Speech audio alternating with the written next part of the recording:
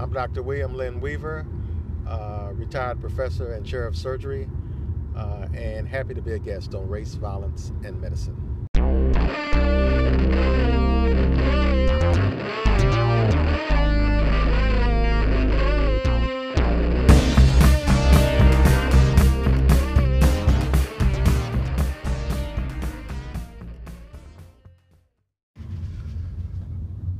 All right, welcome to Race, Violence, and Medicine.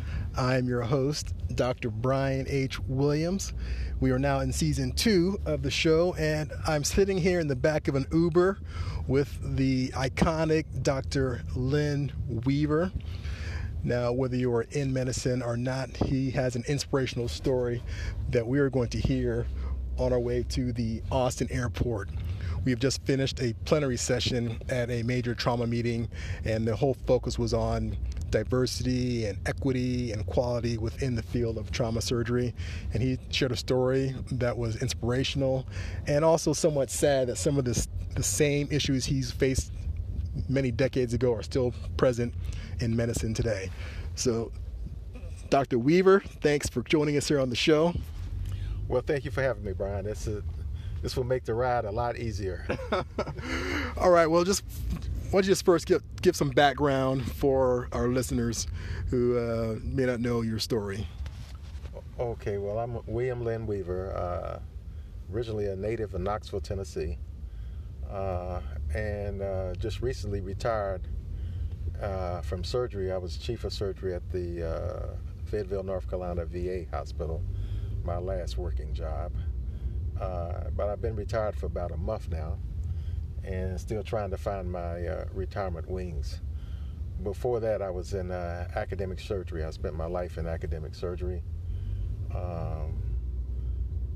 Made it to the rank of chair of Morehouse School of Medicine, Department of Surgery. Also served a stint as the dean of campus for Ross Medical School. And also senior associate dean for Ross, and we had a pretty full surgical life. I'm most probably proud of the residents I've trained and the medical students who I've had some influence on. Now, where is Ross Medical School located? Ross Medical School is an offshore medical school located in the Caribbean island of Dominica, not Dominican Republic, but Dominica. And Morehouse School of Medicine is obviously part of the iconic HBCU Morehouse in Atlanta, Georgia. Well, yeah. Well, the name Morehouse is the same, but it's a different institution from Morehouse College. Morehouse College is all male, and Morehouse School of Medicine is both male and female. All right. So we managed to get you out here to participate in this plenary today. You're retired. You don't have to travel. What motivated you to come out here and share your story? I think what I'm going to do in my retirement is to not only share my story, but to try to help other young people, especially high school, college, medical students, and even people who are in the practice of medicine, deal with the issues of isms, the issues of classism, racism, sexism, and elitism that is very pervasive in our society at this time. So you were at Morehouse School of Medicine. That's HBCU, and the experience going to medical school there was different than mine, where I went to a school that was, only a handful of black students across all 4 classes. So how do you translate what you're trying to do based on your professional experience to a wider audience of folks that are entering medicine now? Because most minorities will not have the option of going to, Morehouse or Meharry or Howard. Right. I think that the important thing that you have to remember is who you are when you go to those institutions, and not get kind of blindsided by thinking that everything is okay. We're still not living in a playing field. We had many examples of that in our discussion today at the meeting of bias, both implied and implicit bias, and discrimination, both subtle and overt. So what happens, at least for the students that I've mentored at different institutions, especially majority institutions, is that they feel that they're going along and everything is all right. Then they get blindsided by a very either racist or biased act. I think when that happens, we need to be in the position to provide some support.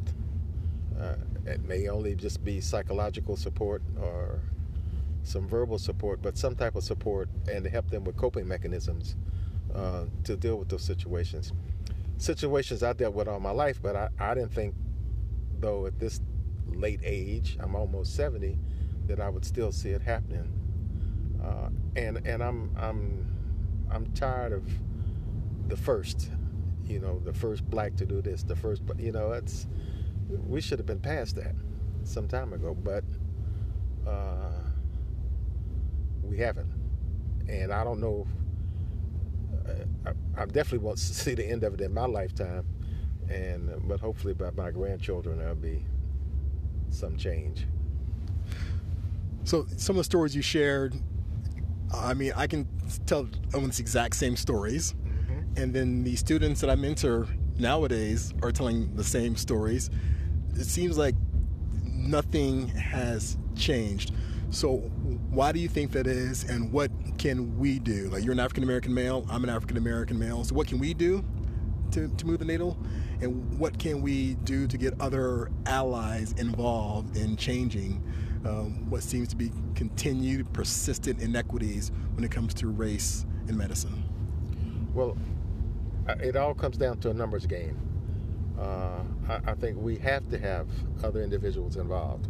We have to have the people who empower to want to make a change, to want to make a difference. As I said in the speech, power concedes nothing without a demand. It never did, and it never will. So we have people in power, and that can be as little power as the clerk in the deli market, or the policeman, or the chair of a department of medicine or surgery, and they don't want to give up that power. They don't want to give it up, and they want to keep the status quo. Some want to keep it just to preserve it, so that their kids or like kids will follow in their footsteps and make sure they don't make any room for anybody else. So, but we have to enlist them. My hope is that as more and more younger people enter the workforce, vote, that these old guys, and I used to say it's all the old white men, but I think there's some women in there too who want to keep the status quo, and hopefully they'll die out. Okay, we're going to take a break. You're listening to Race, Violence, and Medicine. Our guest today is Dr. Lynn Weaver, an iconic example of black male excellence in medicine. We are in an Uber on our way to the airport, but we're going to take a quick break here, and we'll be back in a moment, so stick with us. Welcome back to Race, Violence, and Medicine. Our guest is Dr. Lynn Weaver. And Dr. Weaver, before the break, you were talking about, you mentioned this quote, power concedes nothing without a demand. It never has, it never will. And you were speaking about power structures within medicine, medical education, and how there is reticence to change those structures to allow more equity when it comes to racial diversity within medicine. Do you feel that that's always intentional, or there's some people that are part of that just don't get it? Well, I think it's both. I think that number one, is set up as intentional. But then there are people who are part of it and who never even thought about it. So they don't think in terms of any type of bias or racism or sexism. And so they're, but it's also used, I've seen it used as a cop-out. It's always, I mean, they say, well, I didn't know, or I didn't realize. Well, you didn't know that you didn't realize because you didn't look for it, or you weren't paying attention because it's all around you. I mean, there's not a person of color in this world, in this U.S., I don't know about the world, but in the U.S., who would not give you an example of discriminatory actions against them at some point in time in their life. And what we're finding out with the Me Too movement is that women have been subjected to harassment and discrimination, low pay, just like any other minority group. But now we're starting to talk about it. So for people to say that they weren't aware of it is a naivete that I think is contrived. So how do you engage those people in a constructive conversation that really leads to change in this area? Very, very difficult to do that. I'm still working on a way on how to bridge those topics and those subjects. It's almost like, they tell you don't talk about religion or politics at the dinner table. But I think if, number one, you have to develop a relationship with someone. And once you develop that relationship, then you can talk freely and honestly about things. I've got a good friend who is Jewish. And I was never raised around any Jewish people. I was raised in a segregated neighborhood in Tennessee. And doing my, I was done in my medical school. I went to medical school at Meharry Medical College, which was predominantly African American. It's HBCU, although we had about 20% of my class was white.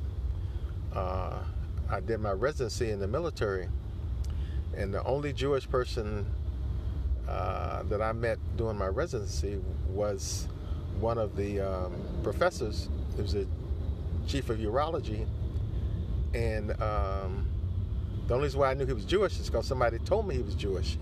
I mean, I didn't know he was Jewish because he never,